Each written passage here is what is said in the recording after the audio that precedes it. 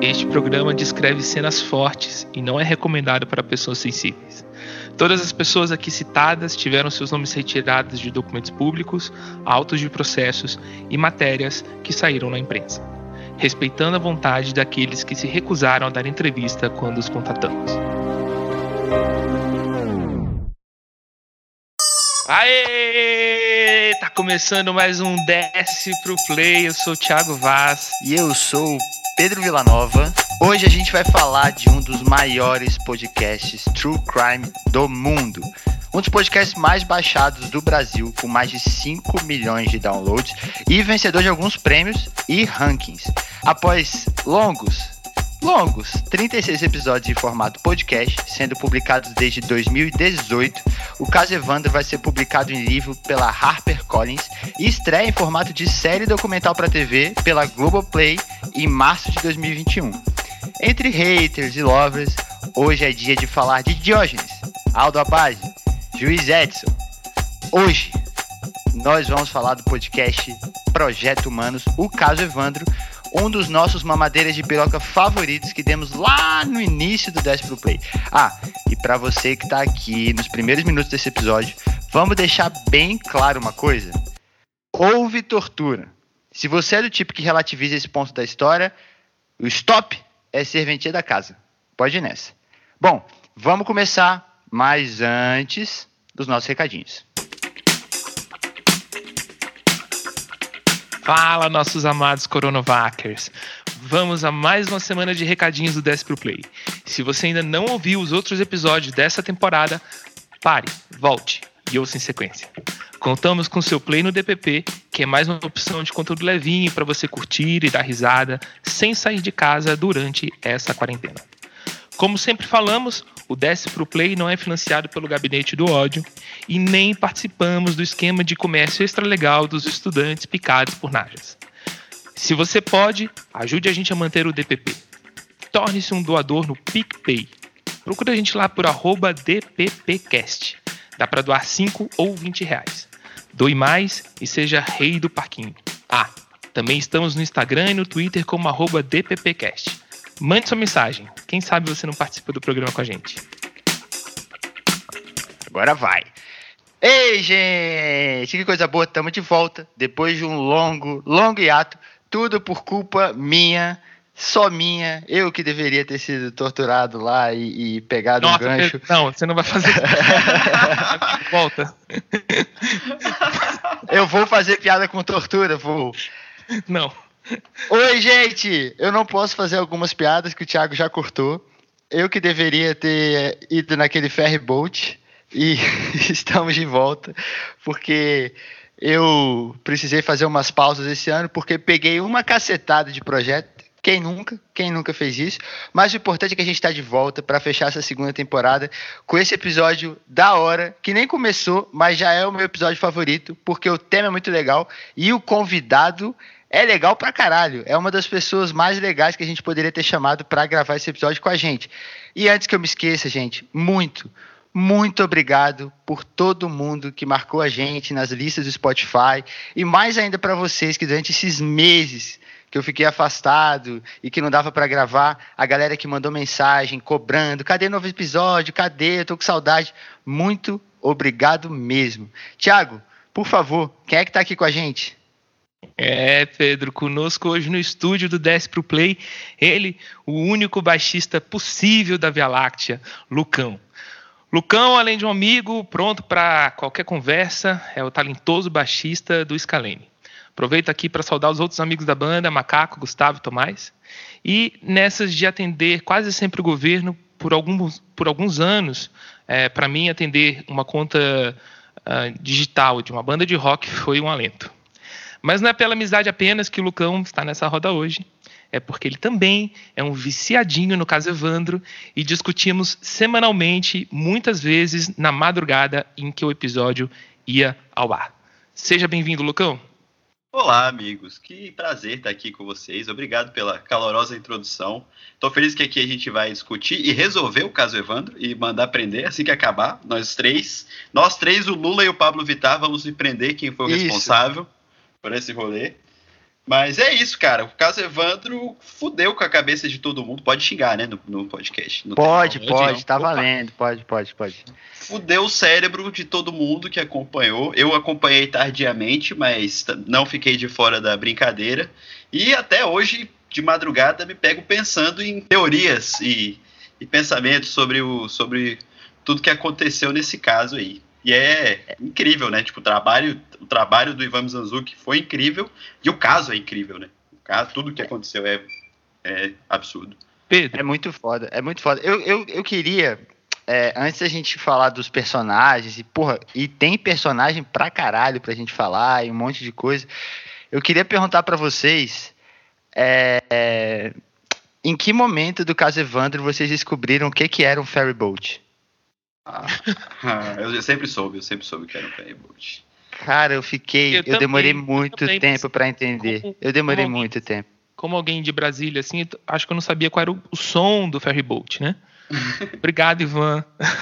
Porque o ferry boat, o som exatamente. Você não tá em outra.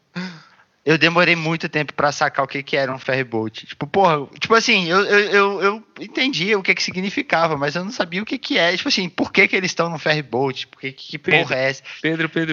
Peraí. Eu duvido que essa confusão seja mais difícil do que entender que o marceneiro é um sobrenome e não uma profissão. Meu Deus, sim! Isso eu descobri agora que o marceneiro era o sobrenome.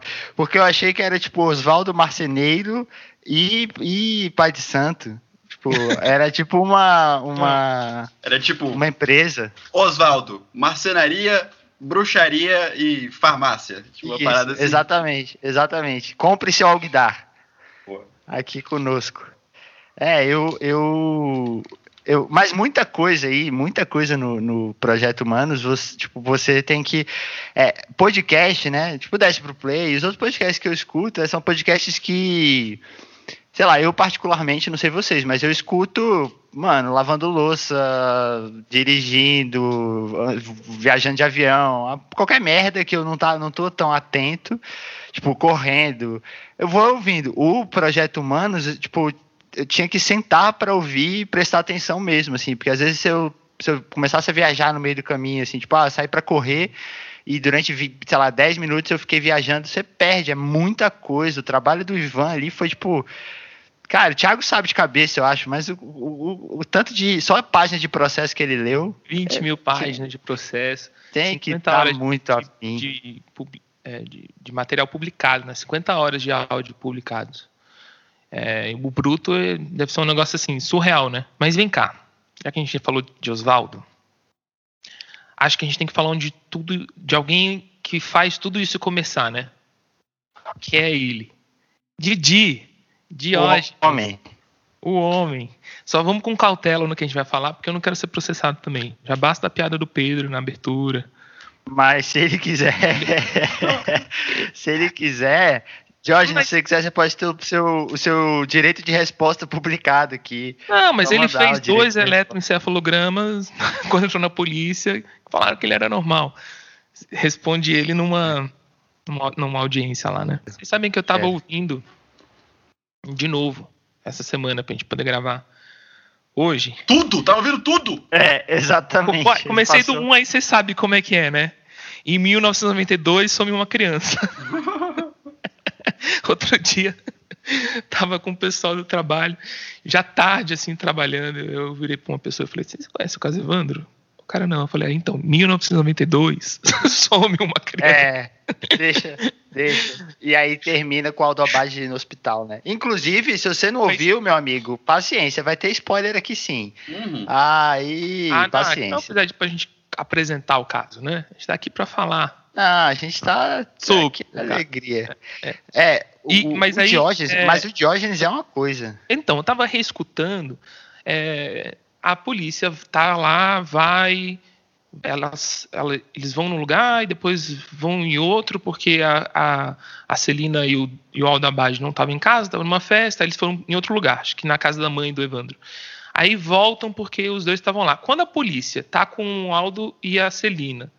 No dia em que a polícia chega, o policial relata que pela janela estava o Evandro... Desculpa, nossa, ia ser um susto.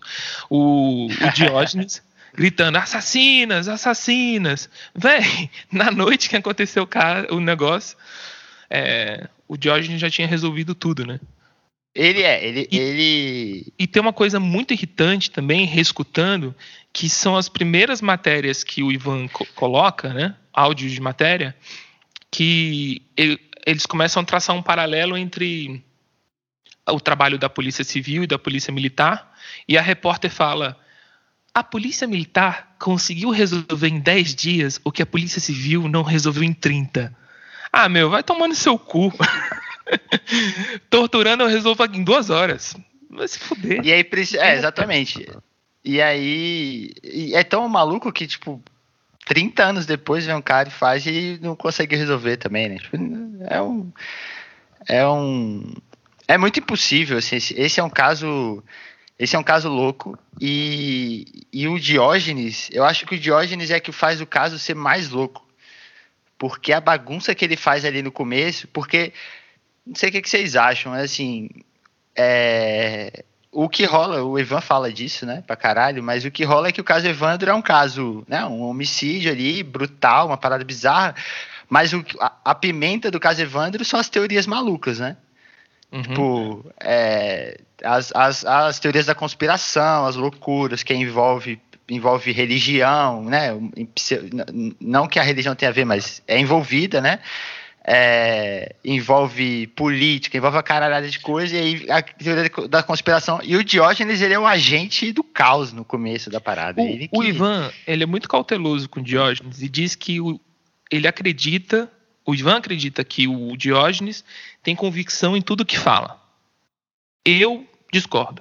Eu acho que ele é um mentiroso, escroto, sabe que é um mentiroso, escroto, e que não tem essa de pagar de doido, não, sabe? Ele é bem consciente do que ele tá fazendo. Sacou? Da forma que eu enxergo essa situação e a figura do Diógenes, é que assim, eu acho que as coisas que ele fez... Algumas talvez ele até tenha alguma convicção, mas vamos supor que ele não tenha convicção de nada, né? Que tipo, ele tá ali meio que da loucura da cabeça dele, né? Falando várias coisas. Eu acho que existe toda uma trama por trás, que isso não é revelado, né? Tipo, ninguém sabe o que é, mas existe uma coisa que aconteceu ali por trás, e o Diógenes virou o porta-voz não oficial disso, tá ligado? Tipo, ele era um cara com muito rancor no coração ali, tinha alguma questão pra resolver com a família Abage, e acabou sendo meio que o bode expiatório da parada, né? De acusação e de levar a voz da família, entre muitas aspas, dentro do caso.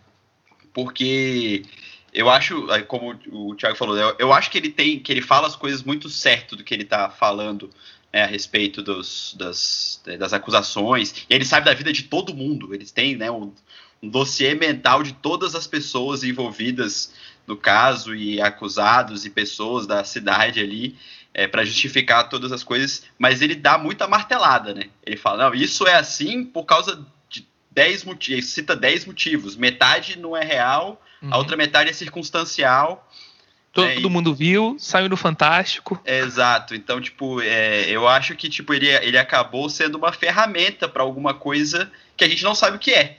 Se, tipo, tinha um assassino mesmo que ninguém sabe, ninguém nunca conseguiu descobrir, e aí jogaram os bruxos lá para resolver essa questão e meio que matar esse assunto logo, chamar muita atenção para isso e deixar para lá. Porque tem, por exemplo, a questão do outro menino, né, o Leandro Boss. Né, que continua, né, um mistério flutuando no ar, e várias outras crianças não identificadas ou que desapareceram na mesma época ali, pode ser a mesma pessoa que causou todos esses crimes. Então, eu não, já estou começando a minha teoria aqui, meu chapeuzinho de alumínio aqui, mas eu acho que tem alguma coisa aconteceu por trás disso tudo. O caso tirou o foco total da parada, e o Diógenes virou esse cara que, não, eu tenho certeza, eu falo, esse cara que tá falando e tal, e virou esse garoto propaganda do caso, assim. Total. Sabendo ou não o que tá acontecendo por trás, eu acho que ele tinha uma agenda própria ali, ele tinha uns motivos dele pra estar fazendo aquilo, que muito provavelmente não tinham nada a ver com o que de fato aconteceu. Ele só virou o cara, assim. Tem uma coisa curiosa nisso que você tá falando, Lucão, é que já nesses últimos episódios, a gente descobre de uma briga dele com a mãe, porque a mãe tava puta porque ele tava gastando muito dinheiro para tentar resolver o caso sozinho, né? Ele se desfez de uma casa, pelo que aconteceu, assim, e pelos relatos assim do Ivan, né? Pelo que ele conta, não tinha. Eles nunca foram próximos, né? Por isso você colocou muitas aspas aí entre a voz, como a voz da família, por isso, né? Porque ele assim, ele era da família pelo simples fato dele, tipo assim, de ter o tá na árvore genealógica. Porque, tipo, não é uma parada. No começo até parece que é muito próximo, né? No começo, tipo, a sensação que dá. Um dos momentos mais legais do podcast é o advogado perguntando para ele no tribunal: o senhor sabe a data de nascimento do seu sobrinho? Ele fala, não, incrível, né? Porque você sabe a data em que aconteceu tal coisa. Mas o aniversário do seu sobrinho você não lembra. E sobrinho, entre muitas aspas, esse negócio que o Lucão falou, até essa bagunça envolvendo o caso do Leandro Bossi, que, porra, pra mim é um dos momentos mais tristes, é quando o pai do Leandro Bossi pega o piá que veio, que era igual ao Leandro Bossi, puta que pariu, que tristeza, e que depois não é criança. Muito essa coisa em volta do Leandro Bossi também é meio que um devaneio ali, porque já é uma teoria da conspiração, de que estão pegando, ou que o Diógenes viu pegar o Leandro Bossi no show do Moraes Moreira. Ainda mete o Moraes Moreira no meio, né? Coitado. Tem nada a ver. Massa essa cena, espero que na série fique. Seja com o Moraes Moreira de verdade. Eu amo, na minha cabeça, uma cena assim tão cinematográfica, assim, umas luzes, meio com poeira, assim, da areia. Isso, exatamente. Porque as crianças estão jogando contra a luz a areia e ele fala, né, ficou um espetáculo que aí a gente foi tolerando o atraso do Moraes Moreira. Claramente ele estava lá só para ver um crime acontecer, né? Ele estava lá porque ele é um predestinado. Mas é tão louco que acaba envolvendo gente que não tinha nada a ver, né? Porque eu também achei ele um mentirosão, assim, mentiroso bizarro. Porque uma coisa é ele ter convicção de que, sei lá, as Abages mataram Evandro. A outra é ele dar uns detalhes que, assim, na boa, nenhum filme de terror ruim teria. Tipo, 7 vivas ao Satanás, tava cortando de um lado, a Celina falou, não, é do outro. Meu, que viagem, isso não existe. Não é assim. É tão fodido. Exatamente. E é tão fodido que acaba que meio que o Cão falou, ele virou o porta-voz da parada, e porta-voz, né, entre aspas, e acaba que pra teoria dele fazer sentido, ele acabou afetando gente que não tinha nada a ver, assim, que virou essa maluquice em torno do Leandro Bossi, virou maluquice em torno de outras coisas que, porra, não, assim, só para que ele pudesse ter ali o que falar. E numa época, né, tipo, bizarro é isso, que é, tipo, mano, 92, não tinha nem muito, tipo, não tinha muito o que fazer, era um cara que aparecia, que falava, não tinha muito como checar, uma cidade do interior, assim, no interior, não é interior porque é litoral, né, mas, porra, não é uma capital e tal. Aí ele montou, né, nesse personagem dele. Você falando essa história da cidade pequena aí, em que momento vocês acham que vocês resolveram o caso? Porque, assim, por muito tempo, eu até chegar no episódio 25, ou um pouco antes disso, eu me dividia muito, porque eu achava que não tinha sido elas, mas você fica sempre assim, balançado, porque, vamos combinar, família Bage era uma família coronelzinha, né? Então, assim, a Mônica Santana, que depois agora reescutando, que é aquela repórter que vai lá no presídio e tudo, reescutando, assim, eu vejo que a entrevista que ela deu pro Ivan, ela é carregada de juízo de valor, assim. Depois reescutem, não é mais tão legal como a gente ouviu a primeira vez. Mas ela conta uma história que é sinistra, assim, que ela foi para apurar a história da Celina estar impedindo as pessoas de se manifestarem na escola sobre a morte do Evandro e pedindo segurança, etc. E aí a Celina vai com a Mônica Santana, ou pede para alguém levar a Mônica Santana até o ferryboat para expulsar a jornalista de Guaratuba. Tipo assim, bem assim, Celina e os acusados todos viveram uma coisa, claramente um resquício do que foi a ditadura militar, né? Que foi essas prisões e essa Mas teve tortura. Mas teve assim, ditadura? você expulsar alguém da cidade é foda. Não tô falando que uma coisa justifica a outra, pelo amor de Deus, gente, óbvio que não. Mas você vê, tá embutido também o resquício desse, né, do coronelismo ali no. Mas foi por isso. E por isso que ficou tão verossímil, sabe? Porque você pegou uma família. Os caras pegaram uma família que podia tudo. E ficou muito verossímil. Tipo assim, uma família poderosa pra caralho.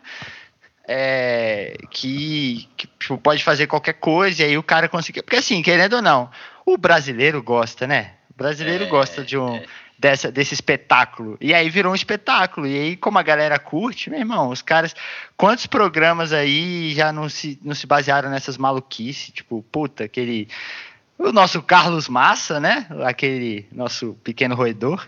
E todos os outros apresentadores, tipo, desses programas que se você espremer sai sangue, a galera curte esse tipo de coisa. E aí o enredo é muito bom, o caô desse enredo é muito bom, uma família politicamente muito forte, coronezona de uma cidade pequena, né? Tipo, pânico satânico, muito né? Pequeno. E aí, exatamente. Total, mas dentro disso que você está falando, eu vou usar essa palavra muitas vezes nesse episódio, porque é a única palavra que eu consigo usar para descrever o que aconteceu, assim. Uhum. Mas, tipo, a situação de delírio que esse caso causou nas pessoas é muito absurda, porque junta três, né, coisas que o brasileiro gosta muito, assim, que é intriga política, básico, satanismo, que não tem nada de satanismo, mas se fala de satanismos e rituais, né, e o brasileiro é o povo mais católico do mundo que acredita em qualquer ritual.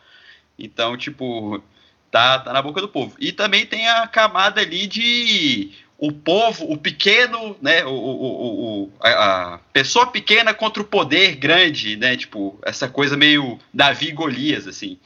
Tipo, o pequeno oprimido, pobre, contra o poder, o governo da cidade, né, tipo, o caso entrou nessa seara bizarra, assim, e quando você chega nesse ponto que fala assim, a mulher do prefeito de uma cidade, que é um prefeito meio coronel, matou uma criança num ritual satânico, cara, tipo, ao falar isso, hoje já seria assim, mas em 1992, nos anos 90 em geral, não precisava ter julgamento para as pessoas. O caso já estava resolvido. Foi isso que aconteceu. Elas entraram julgadas. Isso sabe, tipo, eu acho que o processo de júri e advogados, promotores, juízes, foi extenso, era um caso complicado. Ninguém, né, tipo, todo mundo que estava envolvido nisso sabia que era uma parada muito complicada, mas pro seu José, Dona Maria, que estão comentando na padaria o que está acontecendo, não tinha discussão, sacou? Tipo, essas pessoas já eram as culpadas, não interessava o que vinha depois. Tanto que, acho que o Ivan chega a falar isso. Depois que ele fala que foi tortura e que, tipo, cara, né, essas confissões são falsas e blá, blá, blá, blá, blá, blá, tudo que a gente já sabe, ainda tem gente que fala, né, tipo, ainda tem gente que quer justificar e puxa essa parte da narrativa, né, não, mas eles eram muito poderosos, sabe, tipo, muito doido. Eu não sou, depois da tortura já era, mas o Thiago sabe, eu falava, mano, pra mim a Beatriz Abage é tipo meu irmão, porque convence muita gente. Tipo, é uma narrativa muito forte no que a gente vem e vendo. Claro, depois dos 7 segundos lá do episódio da tortura, meio que derrete tudo, né? Porque enfim. A Beatriz é muito ruim de tribunal, né? Então, quando a gente ouvia a Beatriz no tribunal, ela não era convincente.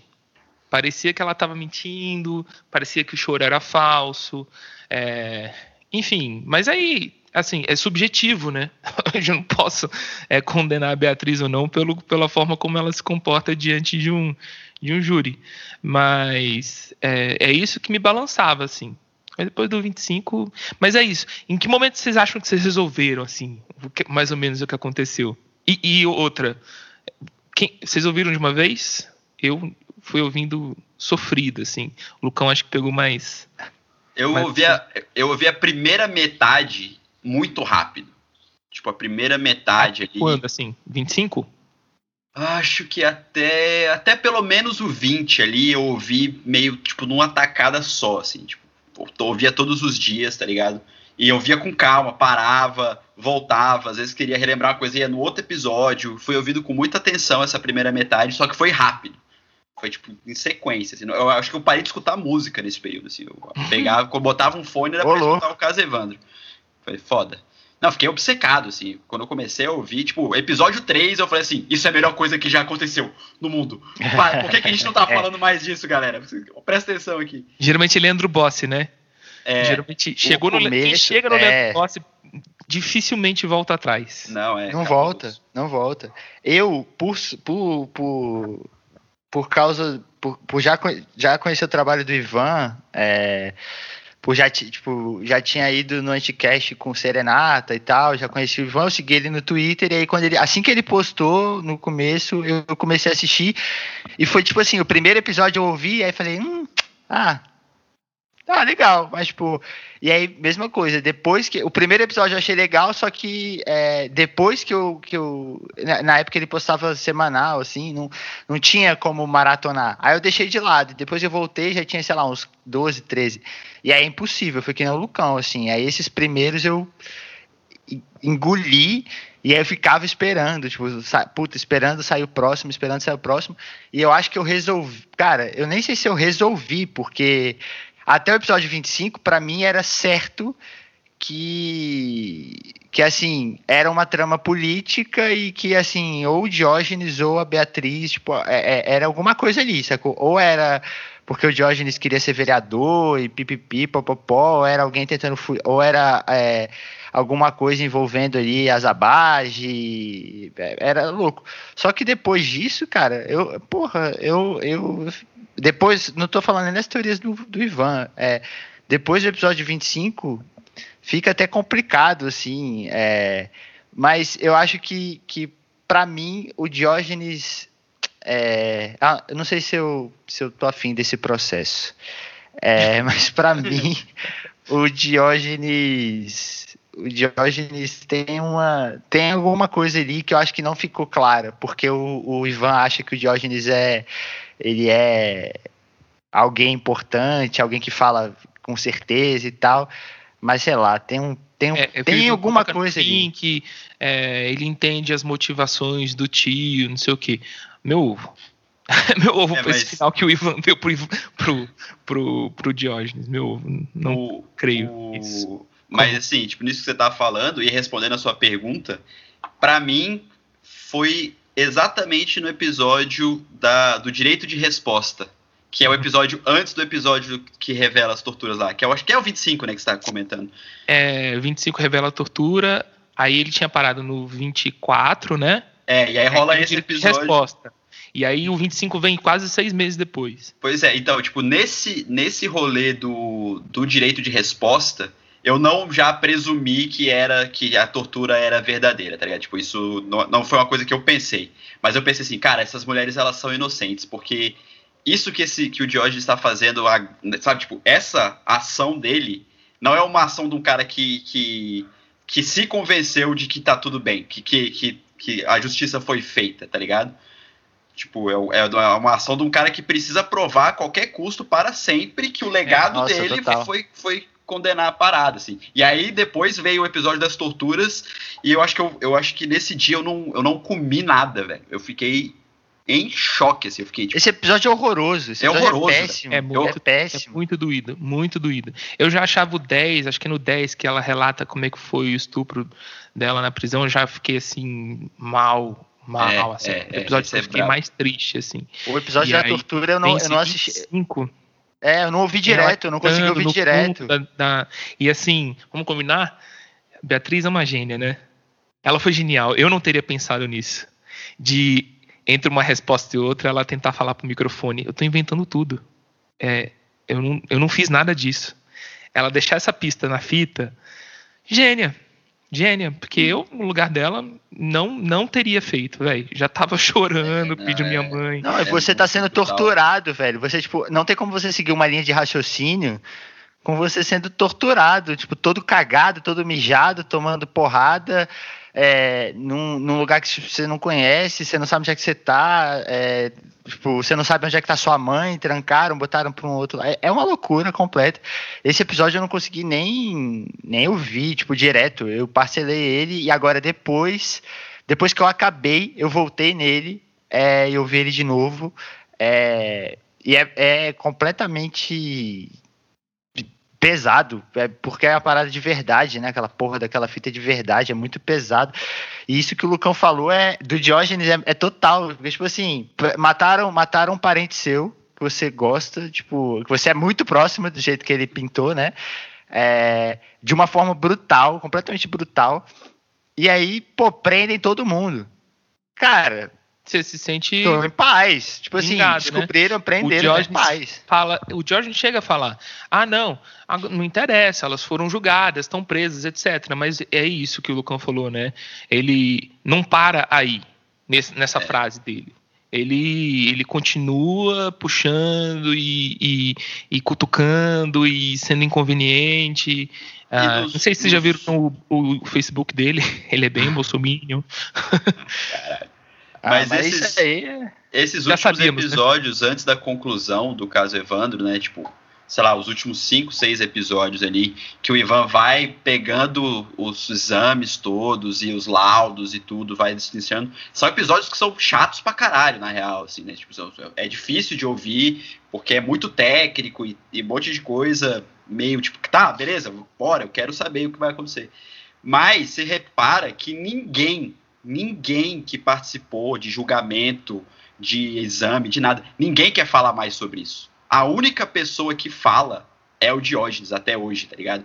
Tipo, a galera que conversa com o Ivan, que de fato conversa, tem um juiz que fala com ele, um advogado, não lembro, né, que troca uma ideia com ele, o cara fala, velho, eu não quero, sabe, tipo, eu quero que esse caso morra, não aguento mais, tipo, sabe, tipo...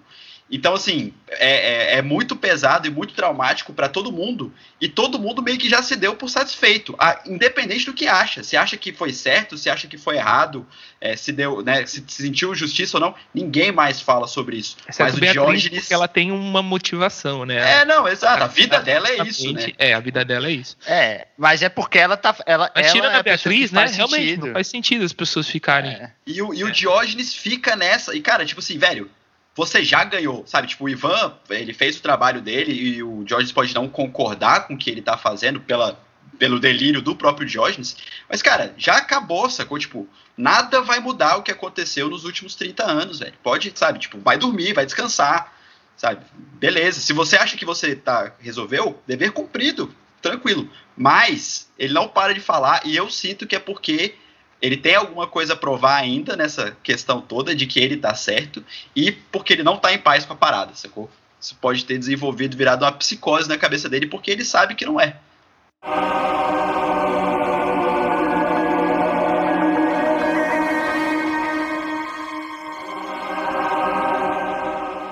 E essa história de falar, linkando aqui já com outro assunto, como a audiência consumiu isso, né? As pessoas consumiram muito como se fosse uma série de entretenimento, como se fosse algo roteirizado, né? E as próprias pessoas começaram a ter delírios e julgamentos e teorias malucas, etc. E como nerdzinho do caso, assim, eu fui explorar onde é que essas conversas estavam acontecendo. Então, basicamente, elas aconteciam em 2 grupos no WhatsApp. Em um grupo dois no Telegram, um no WhatsApp e no Reddit do Projeto Humano. Eu tô imaginando o Thiago assim, tipo, com um capote, assim, um sobretudo, indo numa salinha, aí batendo o toque secreto na porta, alguém abre e tem uma galera lá, tipo, uma luzinha amarela balançando assim. Vocês ouviram o último episódio do caso Evandro? Gente. Não, eles tocam num toca-discos, assim, eles têm um toca-discos pequenininho, eles tocam, todo mundo em volta de uma mesa redonda, com uma única filete de luz, eles escutam, e aí depois eles discutem, tal, uma fumaça, né, são esses grupos, na verdade cada vez era num lugar, né, num metrô desativado, cada vez era... A localização chegava por pombo correio. Exatamente. Aí eu sabia onde é que eu tinha que ir. Vinha escrito no papel, na parte de dentro do papel do sanduíche do Subway. Mas... Você olhava pro cara que fez o sanduíche e só fazia assim, ó. Isso, exatamente. Mas, Thiago, vem cá, e o que você acessou? O que você acessou nesses grupos, cara? Dentro desses grupos. No Reddit, as pessoas podem ser anônimas, né? E aí, lá acontece um troço muito engraçado. Que tem algumas pessoas que falam incrivelmente parecido com o Diógenes. Então, o pessoal nos grupos de WhatsApp e Telegram discutem. Fulano no Reddit é Diógenes. E eu tenho certeza que sim. Vale a pena ler as discussões no Reddit, principalmente porque Beatriz estava lá por um tempo, num tópico onde ela verificaram o perfil dela, e tudo que você perguntava ela respondia. O tópico inclusive chama Pergunte o que quiser. E num dos grupos do Telegram ela também estava, eu acho que ela saiu, voltou agora. Você pergunta, ela responde, ela não tem medo de nada. Inclusive, eu perguntei para ela se ela achava que o pai dela tinha sofrido um golpe político, né? Porque depois da confusão toda, o Aldo vai cassado, né? Ele foi cassado. E ela disse que não sabia responder essa. Mas, assim, ela responde tudo, assim, que ela acha, às vezes até que ela... passa um pouco do ponto, se expõe demais, assim, porque, por exemplo, a gente sabe o Ivan conseguiu provar que o corpo, pelo DNA, por aquele laudo de DNA, era do Evandro. E aí eu fiquei assim, eu tinha dúvida. Depois desses episódios do DNA, apesar de serem maus episódios, eu me convenci. E a Beatriz fica falando na internet que não é, e que o Evandro talvez esteja vivo, não sei o quê. Então, assim, também é uma questão subjetiva, assim, que eu não faria no lugar dela, sabe? Mas, enfim, tem dois grupos nisso tudo que eu tô falando que eles se opõem fortemente. O grupo do WhatsApp, que é um grupo chamado Tá Lançado o Veneno, Genial. Que tem inclusive esse grupo tem figurinhas incríveis. Tem o Cisne, Dr. Pedro, V, Marcela. E no Tá Lançado o Veneno, as pessoas são como a gente aqui, nessa sala. A gente está conversando aqui. Nós acreditamos que teve tortura, a gente acha que o Diógenes é um lunático, etc. Mas tem um grupo no Telegram chamado Caso Evandro Imparcial. Pronto, né? Pronto. Movimento Caso Evandro Livre. Aí, velho, relativizam a tortura. Tem gente que sai em defesa do Diógenes. Tiram o Oswaldo de vilão porque ele tinha pornografia em casa. Porra. Aí fudeu. Porra, tô fudido. Espero que nunca encontrem nada meu, que aí eu vou ser o vilão de todos os... Foi você que causou todo esse problema. Não, mas quando o nome é imparcial, é a galera que é nem pra direita, nem pra esquerda, pra frente. Pra frente. Essa é a galera, né? É complicado. Mas vem cá, Lucão, você falou que até o episódio 20 você praticamente não escutou música. E eu acabei de lembrar de uma coisa, que eu não sei se você lembra disso, mas eu te mandei o Instagram do Felipe Aires. Sim. E eu falei, Lucão, dá uma olhada nisso aqui. E a gente nem falava de Caso Evandro ainda. E eu te mandei porque eu conheci o Felipe Aires pelo Projeto Humanos. E aí, queria a opinião sua, técnica, né, de músico. Como que a trilha ajudou a contar essa história, né? Cara, isso é uma coisa que me chama muita atenção, né, como músico mesmo, mas, tipo, eu tenho certeza absoluta que o Caso Evandro é, tipo, o production value, né, tipo, o valor de produção dele ali se dá muito pelas pesquisas e pela essa ambientação que a trilha sonora dá, porque é de arrepiar, assim, sabe? Tipo, é muito bem... A trilha sonora que o Felipe fez é muito boa, é simples e boa, sacou? Tipo,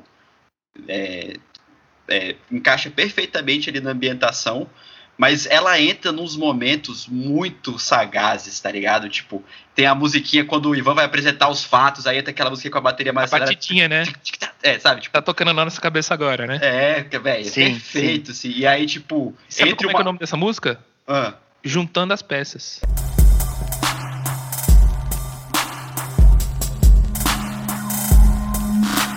Pois então, velho, tipo, isso foi muito, muito bem feito, assim, e aquele pianinho... O pianinho é muito desgraçado. Cara, o pianinho é bruto. E o canto do coralzinho do inferno? O coral foi referência minha para um EP que eu vou lançar no que vem. Sem brincadeira, o coralzinho, acaba uma música que eu fiz, eu meti um coral de zumbi, que é tipo aquele coral, tá ligado? Que massa, Luca. É muito sério essa questão da trilha sonora, assim. Que assim, acho que ninguém vai comentar sobre isso de verdade, porque o caso é o caso mesmo. Mas, cara, esse trabalho como um todo, né? Todas as ramificações que ele tem, tudo que é feito para ele existir e todas as ramificações que ele tem são muito magníficas, assim, sabe? Tipo, é muito bom, é muito bem feito. Né? E a trilha sonora é muito foda, tá ligado? Tipo, ela tipo, foi muito pensado pra ser desse jeito. E você tá sabendo que pra série na TV, a Globo mandou orquestrar. Mentira. Nossa senhora, isso vai ser muito doido. Vai ser muito bom. Isso vai ser muito bom, caralho. Mas é de arrepiar. E no último episódio, que toca a música inteira, né? Tem o tema do caso Evandro, que tem os violinos. O tema inteiro. E aí, depois que o Ivan para de falar e toca a música, eu até arrepiei de novo aqui. Eu também. Exatamente. Ele termina de falar e toca a música, tá ligado? Porra. Cabuloso.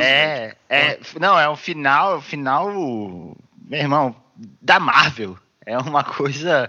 E a trilha é muito foda, assim. Eu não entendo porra nenhuma de música. Desde o começo, né? Desde o começo, assim, se você pegar, assim, tipo, a trilha sempre tem.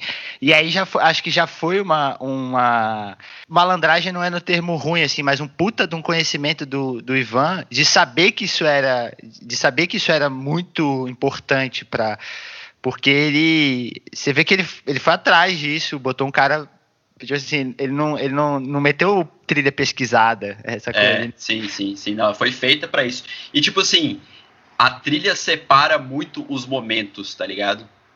Tipo, mudança de assunto, tem uma vinhetinha, né? Que não é uma vinheta, é a música e troca aquele trechinho que a gente já sabe qual que é, assim.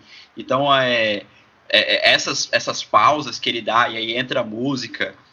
Tipo, ele fala uma coisa muito escabrosa, aí ele para de falar e sobe o violino desafinando, né? O violino fazendo o glidezinho. Isso tudo é muito... cabuloso, porque é cinemático. É um pensamento cinemático da parada. E sabe o que eu percebi, reescutando? Que tem uma evolução. O Ivan... porque a gente ouvindo, né, 36 episódios, a gente não repara, mas voltando, eu percebi que ele foi aprendendo como usar melhor esse recurso a cada episódio que passava, sabe? O recurso da trilha, dessas vírgulas sonoras, sabe? Da página passando, que ele vai pontuando as coisas, faz. E também nos últimos episódios tem um cliquezinho. Ele passa uma informação e clique, faz o barulhinho do mouse ali, né? É massa pra caralho isso, velho. Muito bom.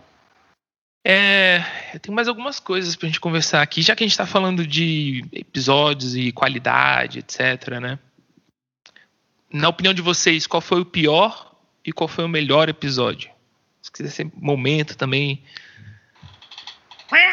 Vou ter que dar uma colada, eu não lembro exatamente os nomes dos episódios. O pior eu tenho no fundo da minha cabeça. Imagina que a gente tá pensando a mesma coisa. Sempre. Meu irmão, aquele episódio, com todo respeito ao Ivan, que é um profissional incrível, jornalista incrível, e esse trabalho dele, enfim, não precisa nem falar. Mas aquele episódio com a irmã dele não precisou, né? Aquele ali, se ele esquece de mandar, se ele esquece de subir no Spotify, ninguém ia nem reparar. Aquele episódio ali não precisou, são os episódios de DNA, né? Parte 1, 2 e 3, que ela entra pra falar do laudos. Que ela, dos laudos ela entra pra falar de PCR, sabe? Umas coisas que, tipo, me pareceu mais uma coisa. Aqui é a minha irmã, ela... Faz um jabá aqui pra mana. Sei lá, eu não gostei. Eu achei meio barriga, assim, não precisou. Pra mim também, DNA parte 1 e 2, pra mim... Eu não gosto muito do episódio dos dentes lá, do exame dentário, que é nessa sequência aí dos exames todos. Nesse capítulo aí sobre o corpo, né? Exato. Isso talvez seja até uma coisa que assim, vou ser o perna longa de batom agora aqui, né? O trabalho tá acima de qualquer crítica, assim, é muito foda, mas eu achei que esses episódios do exame serem o fio condutor para o grande final do caso foi meio balde de água fria, assim, tá ligado?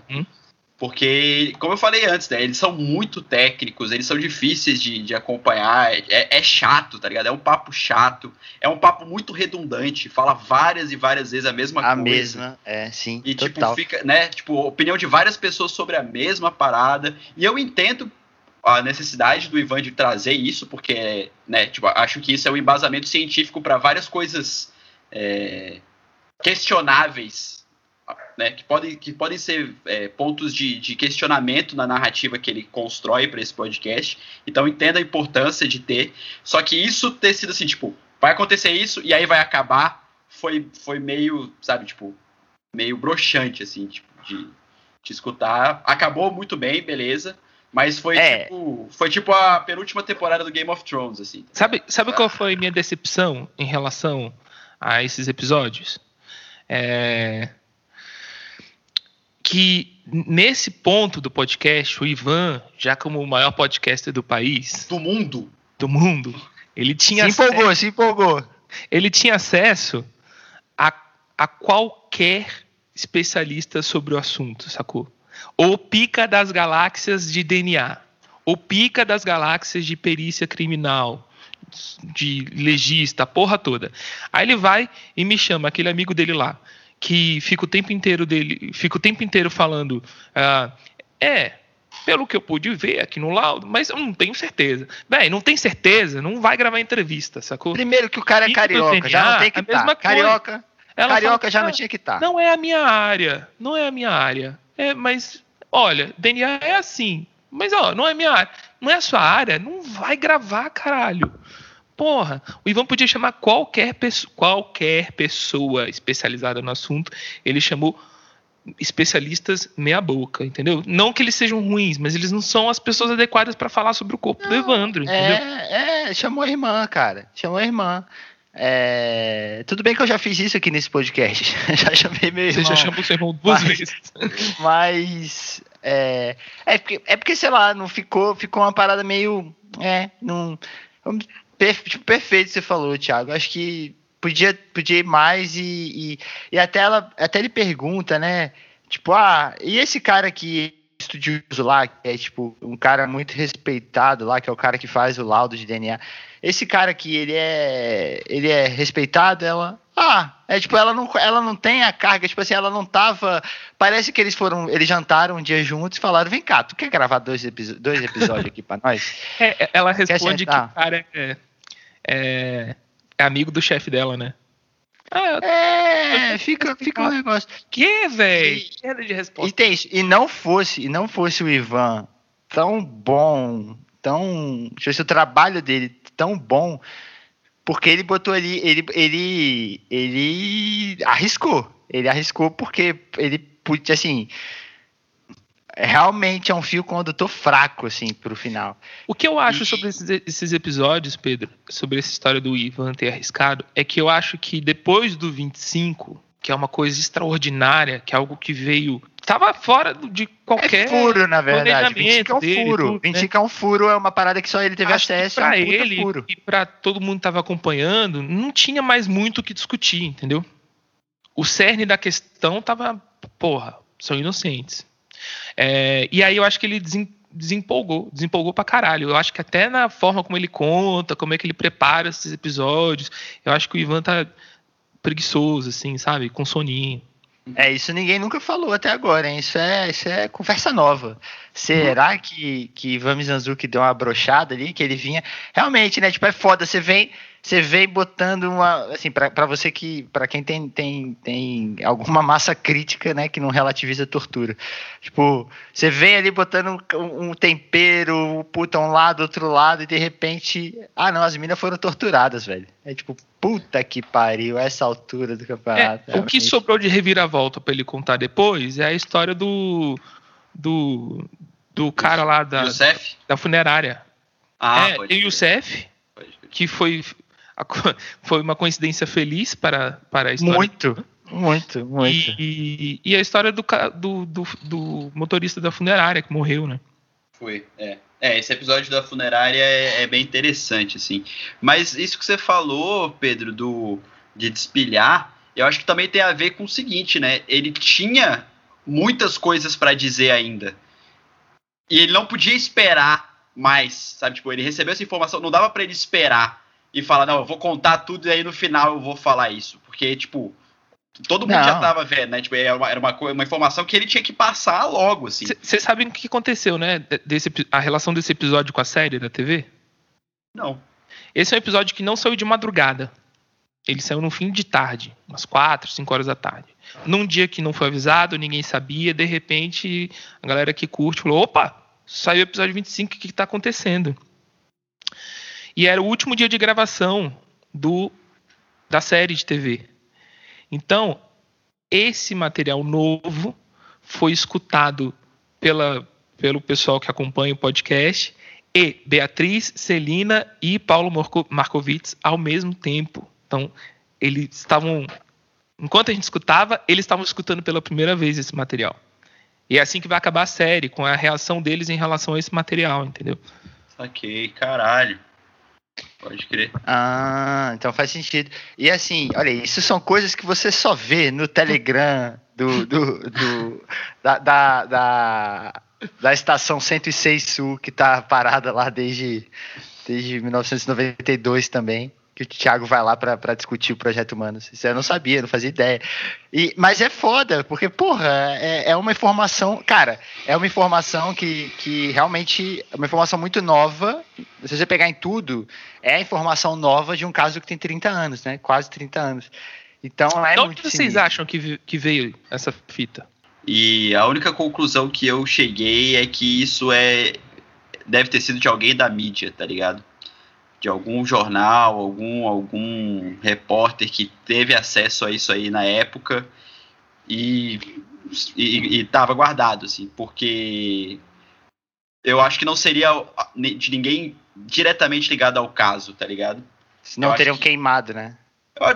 Eu acho que seria muito perigoso pra uma pessoa ter isso, sacou?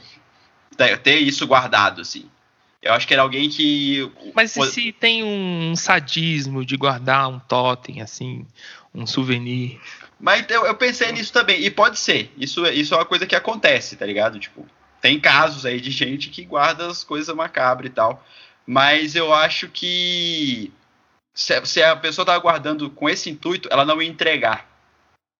Tá, então, tem uma teoria muito boba que eu adoro. E que eu acho que talvez faça sentido, que é o seguinte. Recentemente, morreu Copete Neves. O possível interrogador nessas fitas, né? O torturador.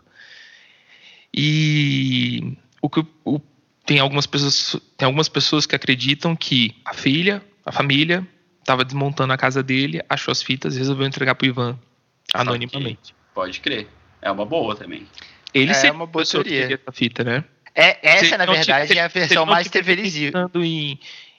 Né, nesse vetor aí, nessa ideia de que ele poderia ser achado por isso, né? Ser culpado disso, etc. Se ele não tivesse preocupado com isso. Essa é a versão mais televisiva, né? Essa é a versão mais... Puta, tava na casa do maluco, o torturador, e ele é assassinado por um processo que não tem nada a ver com... E aí, essa é a versão mais pop. conversando com um amigo meu que é psicólogo, né, sobre essas paradas, assim, esse tipo de coisa é bizarro, assim, porque ele falou, assim, ele faz atendimento ao público, fez atendimento em comunidade carente, já atendeu várias pessoas que foram condenadas por crimes, etc e tal. E aí, tipo, conversando sobre isso, ele comentou assim, para mim, como psicólogo, e para outros psicólogos que eu conheço, e para outras pessoas, é muito difícil falar que isso seria uma coisa que ele faria por medo, por, sabe, tipo, uma situação assim, tipo, por que uma pessoa envolvida guardaria essas coisas? Teria uma coisa de sadismo? Teria uma coisa de né, tipo, resguardar, ou, sei lá, qualquer motivo. Porque se o cara é um torturador, é muito difícil pra gente que vê tortura como uma coisa inconcebível, né? Acredito que nós três aqui temos essa mentalidade, de ter empatia com essa pessoa. Sabe, de se relacionar, assim, tipo, não, o cara torturou, então eu acho que se eu torturasse alguém, eu faria isso, sabe, tipo, eu guardaria ou eu faria alguma coisa assim. E tipo, ele comentou, velho, se eu tivesse envolvido num crime desse, eu jogaria tudo fora, mas eu tenho consciência, sacou? Exatamente. Eu me sentiria culpado. Pessoas que estão envolvidas num crime dessa magnitude, muito provavelmente não tem. Então é foda, sabe, tipo, é uma psicopatia muito louca, assim. O que o torturador fez ali, naquelas fitas, para ele era algo natural, né? Exato, era algo exatamente. Possível, que estava ao alcance dele. Na verdade, o cara já torturou pra frente o que ele fizer, né? É tipo, né? faz parte do modus operandi dele. Puta, o cara já torturou gente, tem uma fita. Ele gravar isso, meu irmão, e se excitar ouvindo no banho, eu não acho. E tem uma coisa, pra mim, eu já perdi tudo. Uma coisa que me deixou curioso sobre isso, que também o que eu vou falar não leva a conclusão alguma, assim, é só um comentário que eu achei muito curioso. O Ivan Mizanzuki participou do episódio do podcast Mundo Freak para falar do caso Evandro depois que o caso já tinha acabado. E nesse episódio ele fala que, tipo, eu recebi o material, não vou falar de quem foi, e era assim, tipo, sei lá, umas 20 fitas, sei lá, um X número de fitas. E aí no meio das fitas tinha casamento do fulano, vídeo das crianças brincando, sacou? Então, tipo, ele não recebeu uma parada, tipo, aqui nessa fita tem um negócio sério. Ele recebeu um lote de material e, sei lá, 90% não tinha nada a ver com a parada, tá ligado? Tipo, era coisa da vida cotidiana, registros que a pessoa fez com a câmera da casa dela. E aí no meio, sabe, tipo, acabou um parabéns, uma festa de criança, e aí no meio vira tortura lá, chicote, o caralho. E ele fala uma coisa engraçada também nessa entrevista, que se as fitas tivessem chegado para ele lá no começo, talvez ele não tivesse percebido que era um material diferente do que as fitas que estão no processo. Então ele acha que sim, foi providencial. Tudo nesse caso é muito... Ainda tem isso, né? Porque, de certa forma, é um detalhe, né, cara? Para uma pessoa que já leu 20 mil páginas de processo, 7 mil horas, tipo, uma caralhada, ele se atentar a uma diferença muito pequena também, cara, tipo, porra, o cara tá muito por dentro e tá muito atento no que ele tá fazendo. Porque a diferença é muito pequena, né? Aquela diferença... tanto é que acho que o nome do episódio é 7 segundos, né? É uma diferença muito pequena, é uma parada que ele percebeu, tipo, puta, ele percebeu ali mexendo e tal, mas essa queda aí que deu nessa segunda parte, que não é a segunda parte, né, mas depois dessa fita da tortura aí, que depois ele dá um hiato, mais, tipo, uma pausa maior e tal, cara, pra mim, eu não sei se é o melhor episódio, mas é o episódio mais divertido de todos. Ele vem entregando. Melhor, né? Pô, a gente se apegou ao pior. Melhor. Ele vai entregar ali depois o episódio da seita Luz, que eu acho um episódio divertido demais, assim. Não sei se é o melhor, mas cara, mate a criança, que não é na verdade isso, né? Não é na verdade. Ela já vai vir preparada com energia. Isso é muito bom, cara. Isso é muito bom. E o Thiago Vaz tem figurinhas de WhatsApp desse cara incorporado lá, pelado. Abraçadinho com a mama Valentina. Porque tipo assim, é um negócio absurdo dentro de um caso que a gente já tava meio tipo, beleza, eu já vi todos os personagens aqui, eu tô construindo um enredo. Do nada se lança toda uma seita bizarra que tava no Brasil na época e que tem toda uma questão e que um dos membros é advogado do presidente. Tem esse detalhe ainda por cima. Tem esse detalhe aí que parece até sacanagem do roteirista da vida real, né? Mas esse episódio, não sei qual é o episódio favorito de vocês, mas esse episódio é o episódio que eu escutei dirigindo. Tinha que ir pra casa do caralho, e aí de a volta fui escutando ele agora, e é muito bom o episódio, é muito bom, muito bom. Eu escutei, e assim como o Lucão falou que você pausa, eu pausei e voltei alguns trechos, assim, não é possível que isso aqui, que o cara tá falando disso, assim. Aquele, uma seita que passa o dia na praia, e é uma coisa, é gostoso demais pra, puta, você no penúltimo episódio você trazer isso. Velho, roubar dízimo e jogar vôlei, vai se fuder, que maravilha. Vôlei, os caras ficavam jogando vôlei, velho. Bicho, sacanagem com Aceita a Luz, pô. Não, eu gosto de um episódio muito divertido, né, cara? Eu gosto desse e gosto muito do episódio As Fitas Cassete, que ele põe as diferenças das fitas que ele tem num lado do ouvido, no outro, e ele faz um jogo de estéreo aí que eu acho massa também esse episódio. Pode crer. Eu gosto muito. É um episódio que meio que, não leva a nada, assim, mas ele é meio que da primeira metade ali, que é quando ele bota uma fita que o Edésio gravou escondido da galera falando pra ele mudar o depoimento, tá ligado? Porque, cara, assim, não resolve nada, não muda nada, mas é assim, tem um cara aqui que tá mostrando que tem pessoas influenciando ele a mudar o julgamento, para meio que, digamos, o julgamento certo, né? Porque ele tinha dado um depoimento e quem tá pressionando ele pra mudar é a defesa da Abage, se eu não me engano. Uhum. E aí, e aí ele vai, né, eu não sei como o Ivan teve acesso a isso, se isso foi anexado, não lembro se foi uma coisa que tava no processo, mas, cara, olha isso, né? A galera tá indo lá e uma testemunha tá se sentindo ameaçada. Grava uma parada, morre filme de espião, assim, tá ligado? O cara grava uma parada e é mais uma reviravolta, no caso, que acontece um pouco antes de revelar a tortura, assim. Então, meu Deus, não aguento mais, eu não aguento mais. É muita pirueta, né? Porque nesse momento aí você fala... Elas são muito filhas da puta. Olha aí, cara, tá aí, elas são muito filhas da puta. O Ivan pontua esse caso, porque esse é um ponto interessante, né? Porque quem costuma argumentar contra as Abage fala, porra, porque tem essa fita, não sei o quê, de ameaça e tudo. Só que o que o Ivan fala é, porra, o Ivan sempre faz o exercício, né? O que ele faria se ele estivesse em tal situação, né?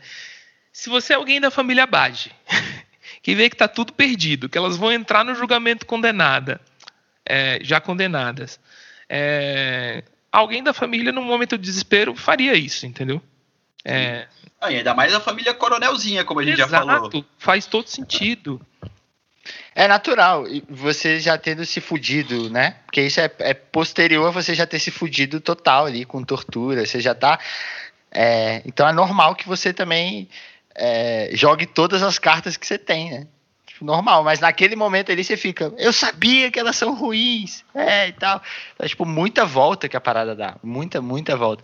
E também tem outro caso, algumas pessoas que eu conheço que falam isso, é muito suspeito o Ivan pegar esse caso, que já é um caso resolvido e tal. E você vê que é um caso que ele foi atrás e que é um caso muito maluco. Conta a teoria da sua prima, vai. A gente tá falando da sua prima acha a gente tá falando, beijo. Pela família Abage. Beijo. Não, ela acha suspeito. Ela vai ouvir esse episódio e vai ficar louca comigo. Ela vai ficar muito puta. Eu não vou falar o nome dela. Eu tenho mais de uma prima que gosta do caso Evandro. Eu tenho muita prima. E... porque eu tenho uma prima advogada que no começo ela começou a ouvir e ficava me mandando. Mas é porque... Aí me mandava um termo técnico, assim. No caput, não sei o que. Velho, simplifica. Ela ficava enlouquecida que não tinha evidência, não tinha isso, não tinha aquilo. Eu tenho outra prima que não é advogada, que ela fala, nossa, eu acho muito suspeito o Ivan pegar do nada um caso, tipo, 25 anos depois, e abrir, e um caso que já estava resolvido, e me parece muito estranho. Mas aí, tipo, acho que agora, quando fecha, né, ela falou isso pra mim antes da fita da tortura.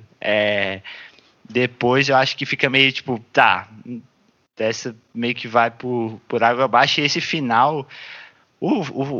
vai ficando triste pra caralho, né? No final, assim, vai ficando. E o final é triste de chorar mesmo. O que é triste é que a gente tem acesso ao que seria a investigação da Polícia Civil, né? E que se talvez as coisas tivessem sido bem apuradas, não tivesse tido a interferência da P2, enfim, todos esses erros processuais contados nesses 36 episódios não tivessem acontecido, talvez a gente soubesse quem é o assassino do Evandro, né? Isso que é, assim, devastador, assim, que não interessa mais, assim. A gente não vai achar hoje, quem né? é o assassino. Hoje. E se o cara se declarar assassino, assim, surgir e falar, eu matei o Evandro, não vai acontecer nada, né? E a chance de ser simplesmente um lunático é enorme também. Que é normal, né? As pessoas assumirem. De ser um cara... nesse caso não é nem um copycat, né? Tipo, só um cara que quer assumir para ter evidência ali. Tem uma... eu acho até a teoria do Ivan muito plausível, depois que ele fala, tipo assim, ok, pode ser só isso mesmo. Tipo, só isso, entre muitas aspas, mas tipo, pode ser um serial killer, que tipo, você tem vários corpos aqui, você tem uma época que, tipo, se o Brasil hoje já não é o país mais competente para se conduzir uma investigação, na época, então, a gente... Mas aí é que tá, velho. Isso que você falou, né, que o Brasil não é o país mais competente para conduzir uma investigação, isso faz eu acreditar muito que tem alguma coisa séria por trás, assim, maior, que eu não faço ideia do que seja, se é uma trama política, se é um doidão, se é uma seita satânica de verdade, eu não sei o que é, mas, cara, foram muitas incompetências em pontos totalmente distintos da investigação, sabe? Tipo, é um legista que faz não sei o quê. Aí um promotor, um juiz que faz não sei o quê. Até a dentista fez merda. Todo mundo, sabe? Tipo, é um fato, assim, que eu equiparo com ganhar na loteria, assim. Só que é a loteria da merda. Que é, tipo, quantas pessoas tiveram que errar, considerando que foram um erro, tá ligado? Que foi um erro mesmo. Todo mundo errou ali. Quantas pessoas tiveram que errar pra isso dar tão errado no final, sabe? A cada etapa do processo acontece uma tragédia. Uma tragédia de investigação, uma tragédia de exame. Tudo tá errado, tá tudo errado. Mas eu acho que isso não, assim, né, vendo outros documentários, outras histórias em outros países, acho que isso não é uma coisa exclusiva nossa. Tem casos absurdos nos Estados Unidos, tem aquele caso absurdo da Amanda Knox na Itália, tem um caso absurdo da Madeleine McCann em Portugal. Cara, aquele retrato falado do possível sequestrador de Madeleine McCann, não sei se vocês já tiveram o desprazer de ver, mas é tipo uma chifurínfula, sabe? Do Chaves. Não diz nada, sabe? Mas é que assim, aqui no Brasil a gente tem muito uma questão... a gente não tem uma conexão de dados, então, tipo... uma coisa que nos Estados Unidos eles descobrem muito mais serial killers, e lá já tem muito furo, né? Aqui a gente vai ter muita dificuldade de identificar. Tipo, pode ter aí, né? Algum cara viajando o país com a van branca e matando gente aleatoriamente, porque as polícias não conseguem se conectar e tal. Se hoje já é assim, na época era mais difícil, mas total, assim, tem uma coincidência infeliz de que todo mundo que botou a mão no processo fez alguma cagadinha, né? Tipo, até parece... Até quem tá bem intencionado, tipo a dentista, que era dentista da cidade e tal, até quem tá bem intencionado faz merda. Tipo, o legista se chama Chico Louco, né, gente? Então... Falando nisso, Thiago, qual é o nome favorito? Porque tem nome, um nome que eu demorei a entender, assim como o Ferryboat, cara, eu entender... Pô, eu tenho outro problema, né? Eu escuto todos os meus podcasts no vezes 2. E o Caso Evandro é um podcast que eu não consigo escutar no vezes 1, porque eu acho que o Ivan fala muito devagar. Claramente sou eu que tenho algum problema. Mas eu demorei muito tempo para entender o nome da Anésia Dit Kowalski. Que nome que era. Mas o meu nome favorito, não tem outro, é o Black Ney. Ah, vai se fuder, o Black Ney Murilo Iglesias. Black Ney. Mas eu gosto do cheiro, que tem 2 cheiros. 2 cheiros. Tem 2 Numa cheiros. cidade minúscula tem 2 cheiros. E foi você que me mostrou, Loucão? Vocês estão sabendo disso, que o cheiro concorreu agora? Não fui eu, mas eu tava ligado disso. Maravilhoso! O cheiro concorreu, agora eu não sei qual dos dois. Exatamente, tem isso, né? Podia ser aquelas chapas que é um monte de gente junta, os 2 cheiros, tá ligado? Os 2 cheiros, Mandato coletivo. Mandato isso coletivo dos cheiros. Cara, mas tem muito nome. Inclusive, em determinado momento, tipo, até a biblioteca, não sei se vocês entraram na biblioteca do Caso Evandro lá, cara, é muito necessária, porque é muito nome, é muita gente, muito nome, é difícil de eu gostava de ver qual é a cara das pessoas. Sim, o Oswaldo Marcineiro tem uma cara de doido, né, cara? Eu acho ele gatinho, na real, sabia? Ah, mas você, Thiago, tem um menor padrão, cara. Eu e Beatriz, vamos combinar? Meu Deus do céu, Thiago. Aí, isso só comprova que eu já falei em outros episódios que o Thiago não tem critério. O Thiago é um homem sem critério. O Oswaldo é mó galã, vocês param com isso, por favor. Ele tem uma cara de doido da porra. E o Figueiredo Basto hoje? Who's your daddy, né? Não, Thiago, não, Thiago, eu achei que você só fosse apaixonado pelo próprio Ivan. Eu também, Ivan, gracinha demais. Já imprimi a foto dele pelado segurando a caixa do PlayStation 5. Tá na minha... boa, essa foto é boa, velho. Essa foto é boa.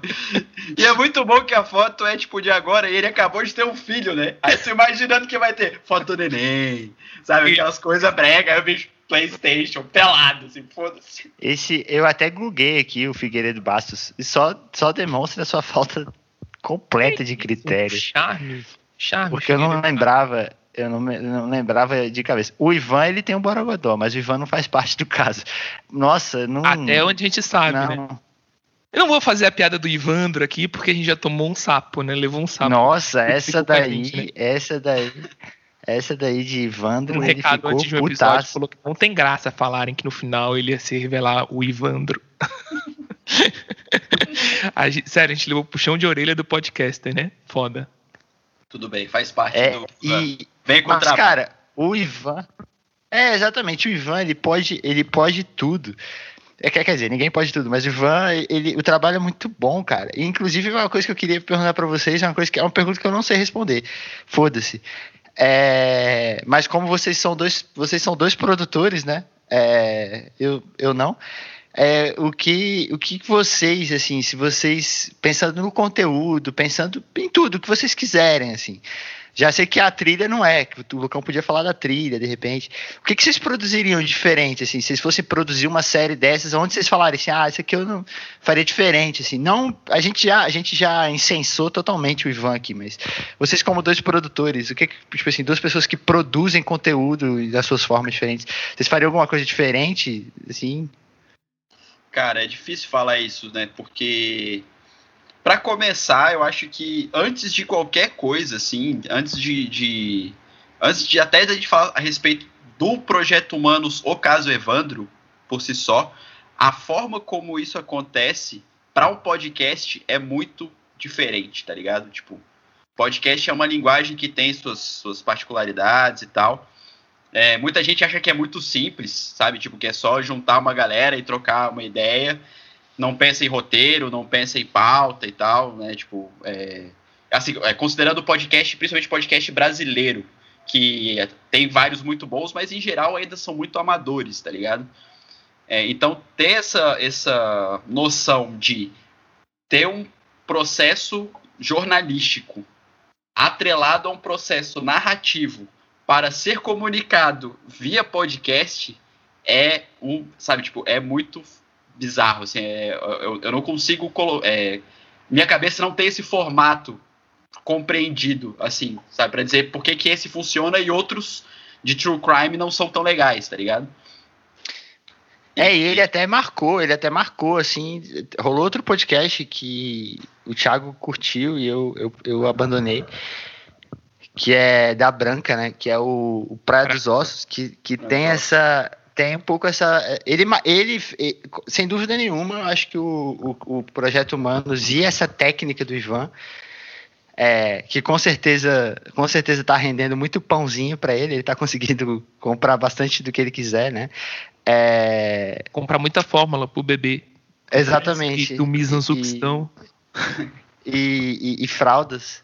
Ele é muito foda, assim, o formato é um formato único, tipo, ele não sei que ele inventou um formato, né? Não acredito muito nisso, mas ele montou um formato muito legal ali, tipo, que acho que muita gente vai copiar ou vai se inspirar ali, assim, é um trabalho, como você falou, assim, porque ele é jornalístico, mas ele não é só jornalístico, ele tem um storytelling sobrenatural, assim, sem trocadilhos com o fato de sobrenatural aí do Alguidar e sangue aqui e tal. Tem isso. Muito elemento, tem muito elemento. Alguidar banhado de sangue. Não é um pote sujo, é um Alguidar banhado de sangue. E tem, cara, tem muita coisa aí, que, tipo, muito elemento que ele, com o roteiro, assim, ele foi muito caprichoso, né, tipo, pra montar isso tudo. Acho, nesse aspecto, assim, eu acho muito foda. Eu, particularmente, eu não sei se eu teria paciência de fazer uma parada tão longa. Mas, de certa forma, também é a assinatura, né, do processo todo, né? Uma coisa que eu acho que eu não faria diferente é que eu confesso que eu acho que é até vantagem para ele, assim, que seria o meu erro. Ele não se afobou, né? Ele foi tipo, vamos com calma. Eu tenho muita coisa para contar. Tipo, eu não vou me afobar. Tipo assim, achei isso aqui. Não, vai vir na hora certa. E não rendia grana para ele o podcast até então, né? Então ele fazia sempre nas horas vagas, férias, feriado, fim de semana. Ele é professor universitário, né? É um cara que já deve ter que ler pra caralho. E aí, tipo, um monte de coisa que ele não tá afim de ler, um monte de trabalho dos outros, né? Os negócios mal escritos. E aí ele sentou pra ler processo, né? Papel de processo. Agora, uma coisa que eu tô curioso sobre a próxima temporada, eu não sei quão maluca vai ser a próxima história, né? Que é a história dos meninos emasculados de Altamira. Mas eu tô curioso se, com a produtora americana entrando no meio, ele vai adotar o formato americano de fazer true crime. Que é muito bom, mas que diferente. Tende a 36 episódios, entendeu?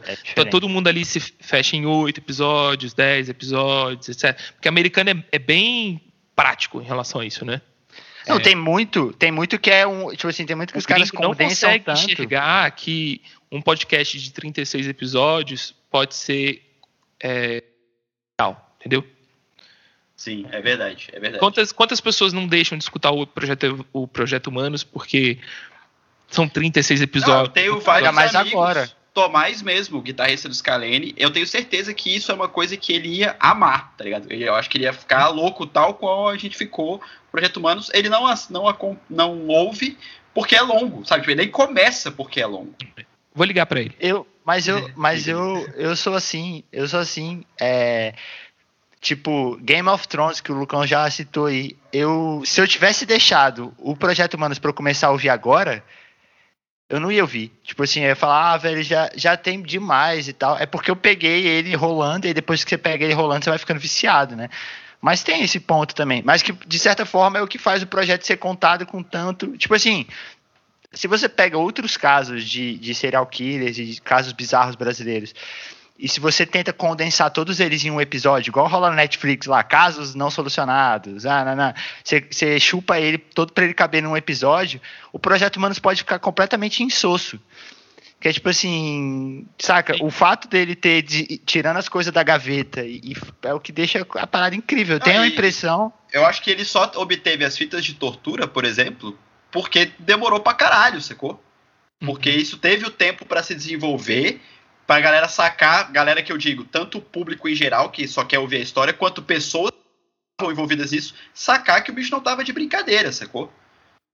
Tipo, esse formato em si, meio que é um formato dentro de si mesmo, digamos assim. Não daria pra ele fazer isso de outra forma, sabe?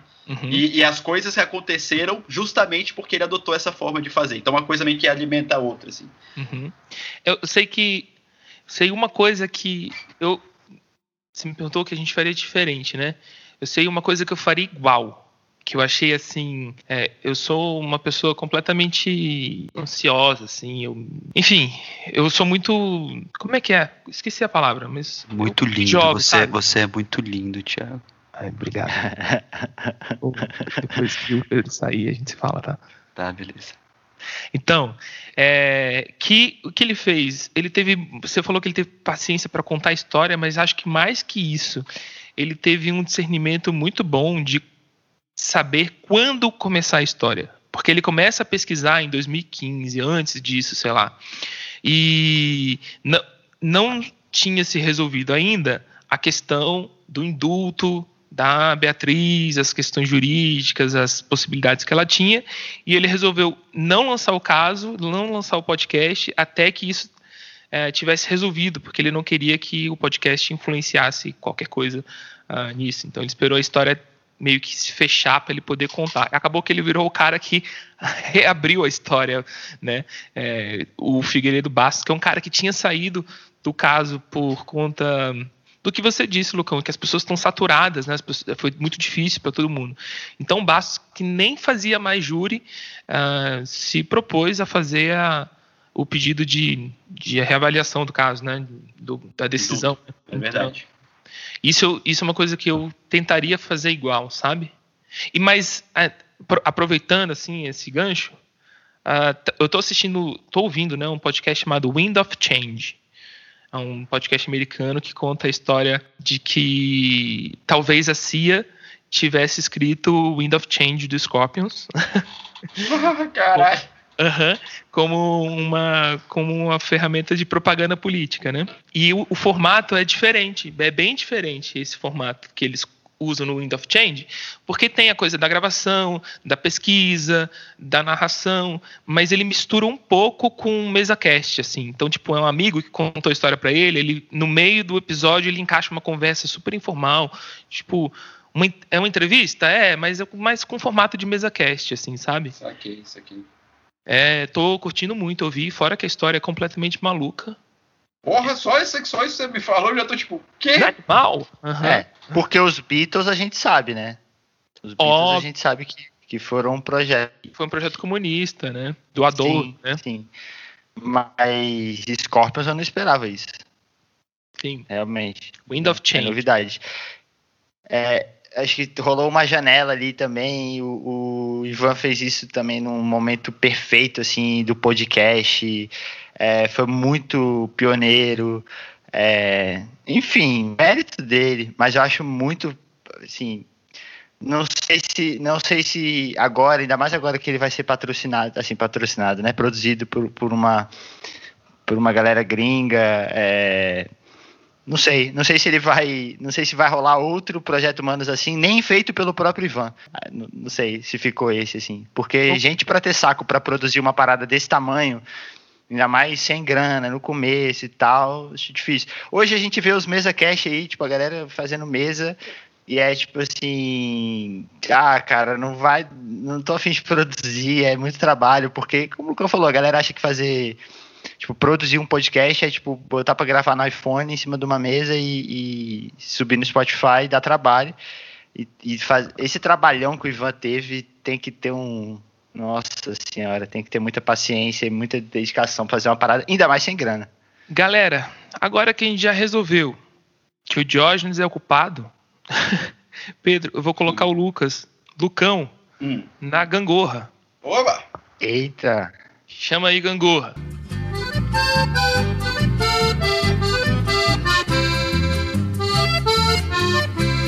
Quando eu desço, você sobe. Quando eu subo, você desce.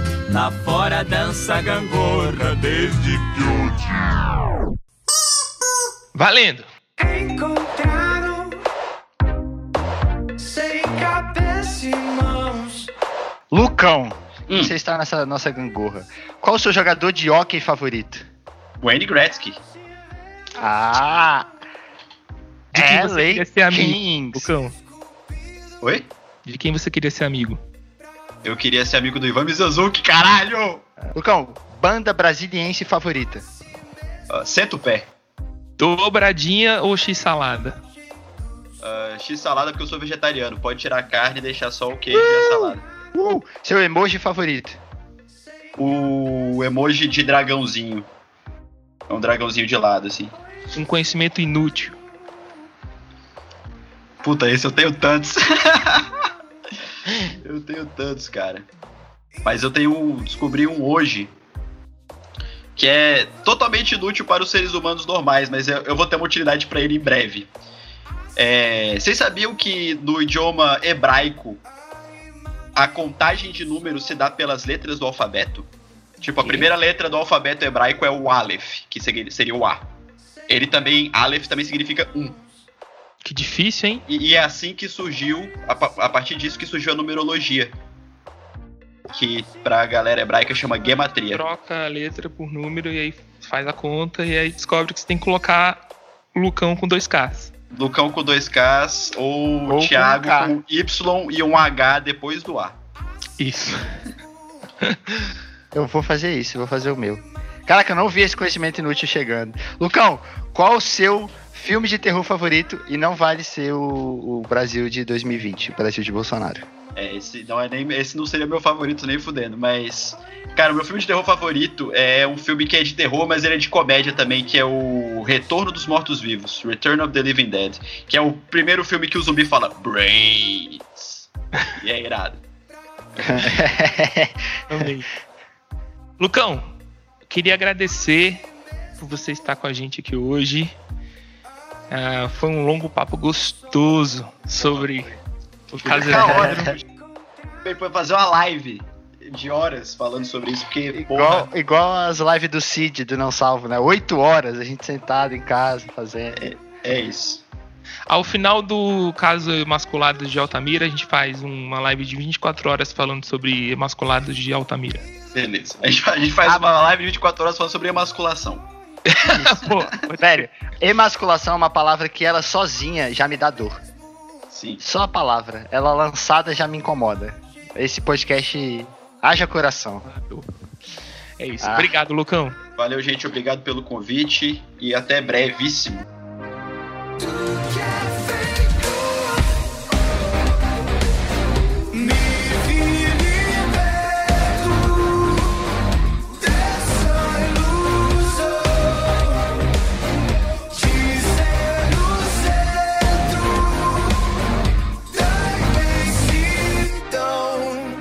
Voltei, Pedro. Oi. Esse microfone na mão tá bem gostoso. Nossa, ele foi super legal, né, cara? É mais gostoso ainda, porque você não provou ainda. Ai, que ódio que eu tenho de você. Mamadeira de piroca. Quem não mama, soca. Mas eu quero saber, depois desse ato, desse tempo que deu pra gente fazer um mestrado, né? O que você tem aí de mamadeira de piroca pra gente? Então, o que eu tenho de mamadeira de piroca é o seguinte. São 3 mamas fresquinhos. O primeiro é The Prom, que chegou com uma festa de formatura na Netflix, que é um musical, as Yag vão adorar. As Yag. É com a Nicole Kidman, com a Meryl Streep, um elenco de primeira.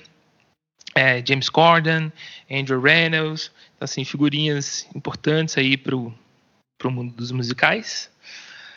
E assim, sei lá, eu acho sempre revigorante assistir um musical em tempos estranhos, como é que a gente tão difíceis, a gente acorda mais ou menos, né?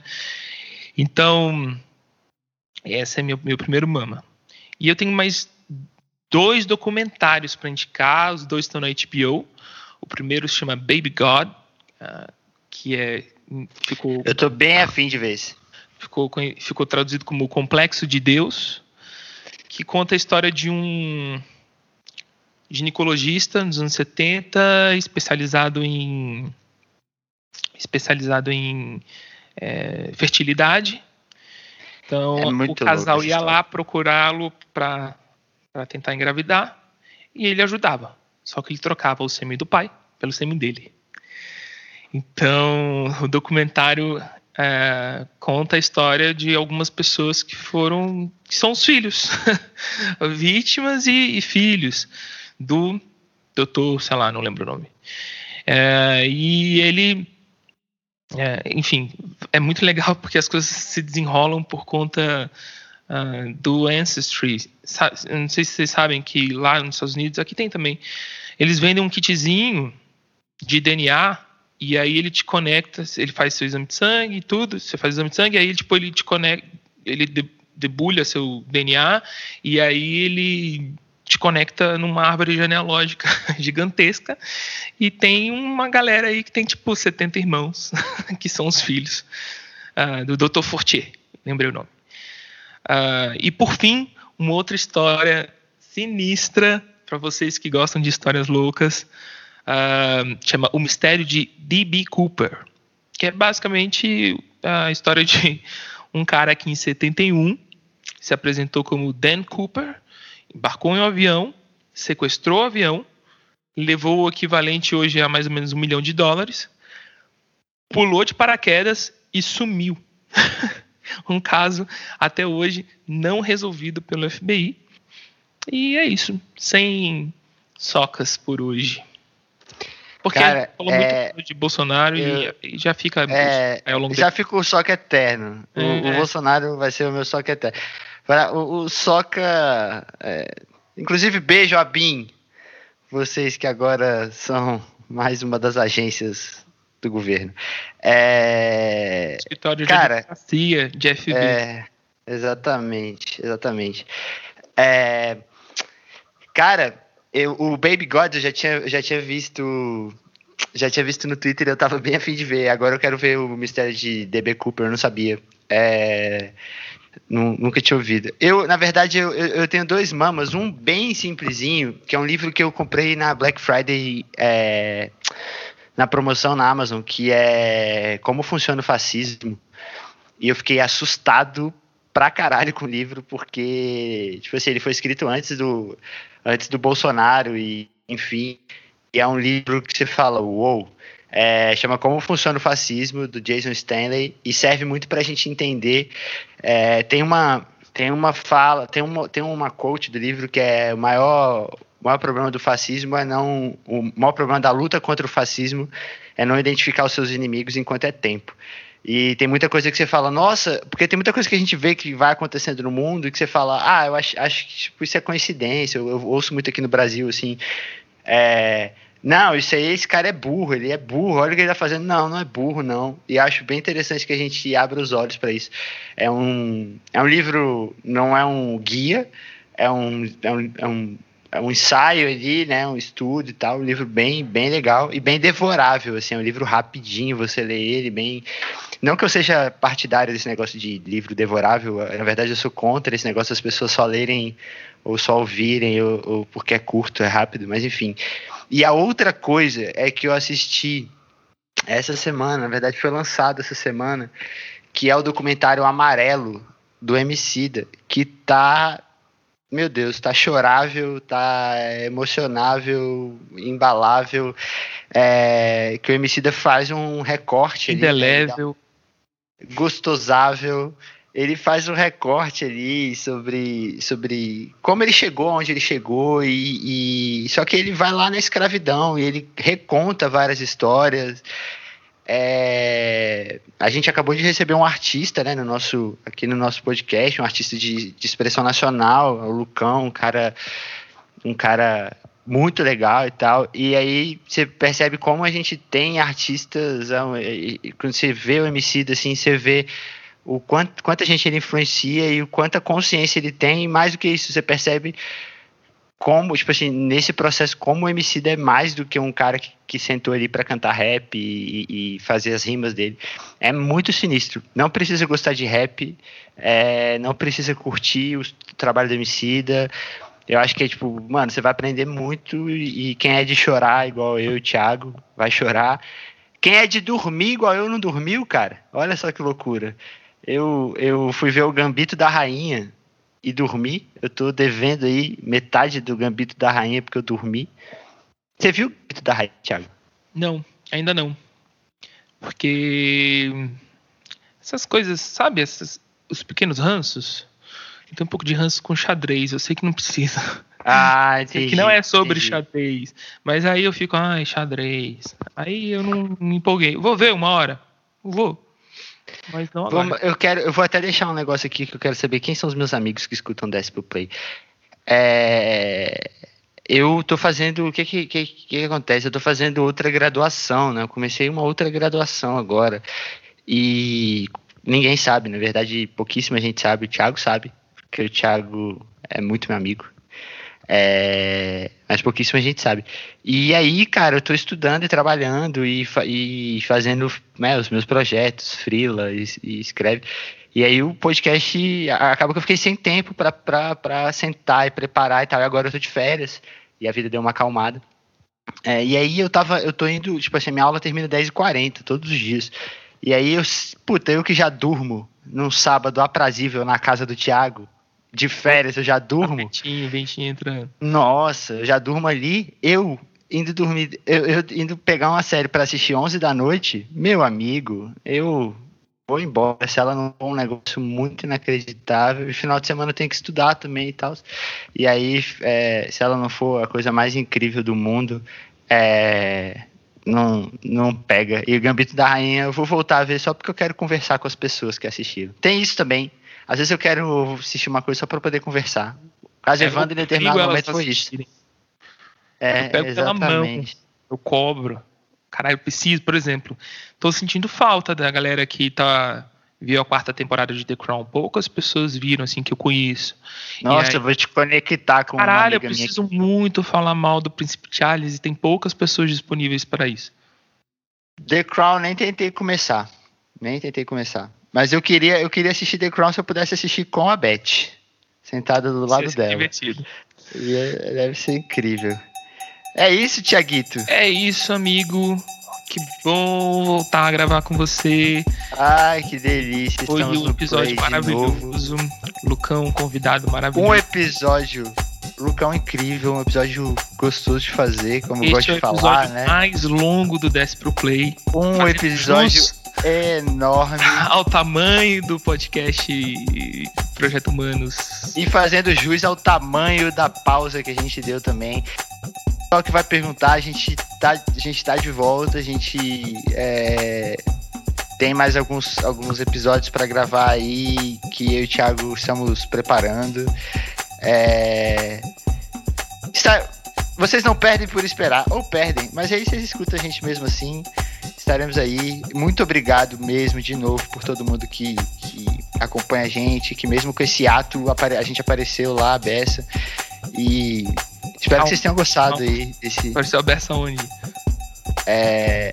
Que apareceu a beça que mandou mensagem. As pessoas me encheram o saco, cara. Eu tenho até colega de pós-graduação que me mandou mensagem falando: vem cá, eu comecei a ouvir o podcast, aí eu vi que o último tem um tempão, você abandonou e tal. Até gente que eu nem, tipo assim, eu vi lá, não sei porque, tipo, conhece gente nova, tá no perfil lá, a pessoa vai atrás, escuta. E tem vários episódios que as pessoas escutam, episódio com o Nicola, episódio com o Curu. Escuta, me manda mensagem: nossa, eu escutei um episódio aqui agora do seu podcast. Então, inclusive, se você não escutou, você pode ir lá escutar. Pare, volte e escute. E ouça em sequência. É isso, Pedro, muito obrigado. Um beijo para vocês que ouviram até aqui.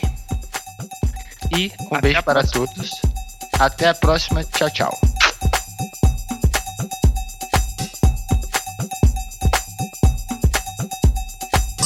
Desce pro Play é possível graças à sua audiência, aos doadores no PicPay e vários colegas que se ajudam para manter a podosfera brasileira cada vez mais cheia de graça. Roteiro, produção e apresentação, Thiago Vaz e Pedro Villanova. Edição e trilha, Thiago Chaves e Nash Music Studio. Identidade visual, André Stefan. Tá bom, gay. Tô com fome. Vou comer.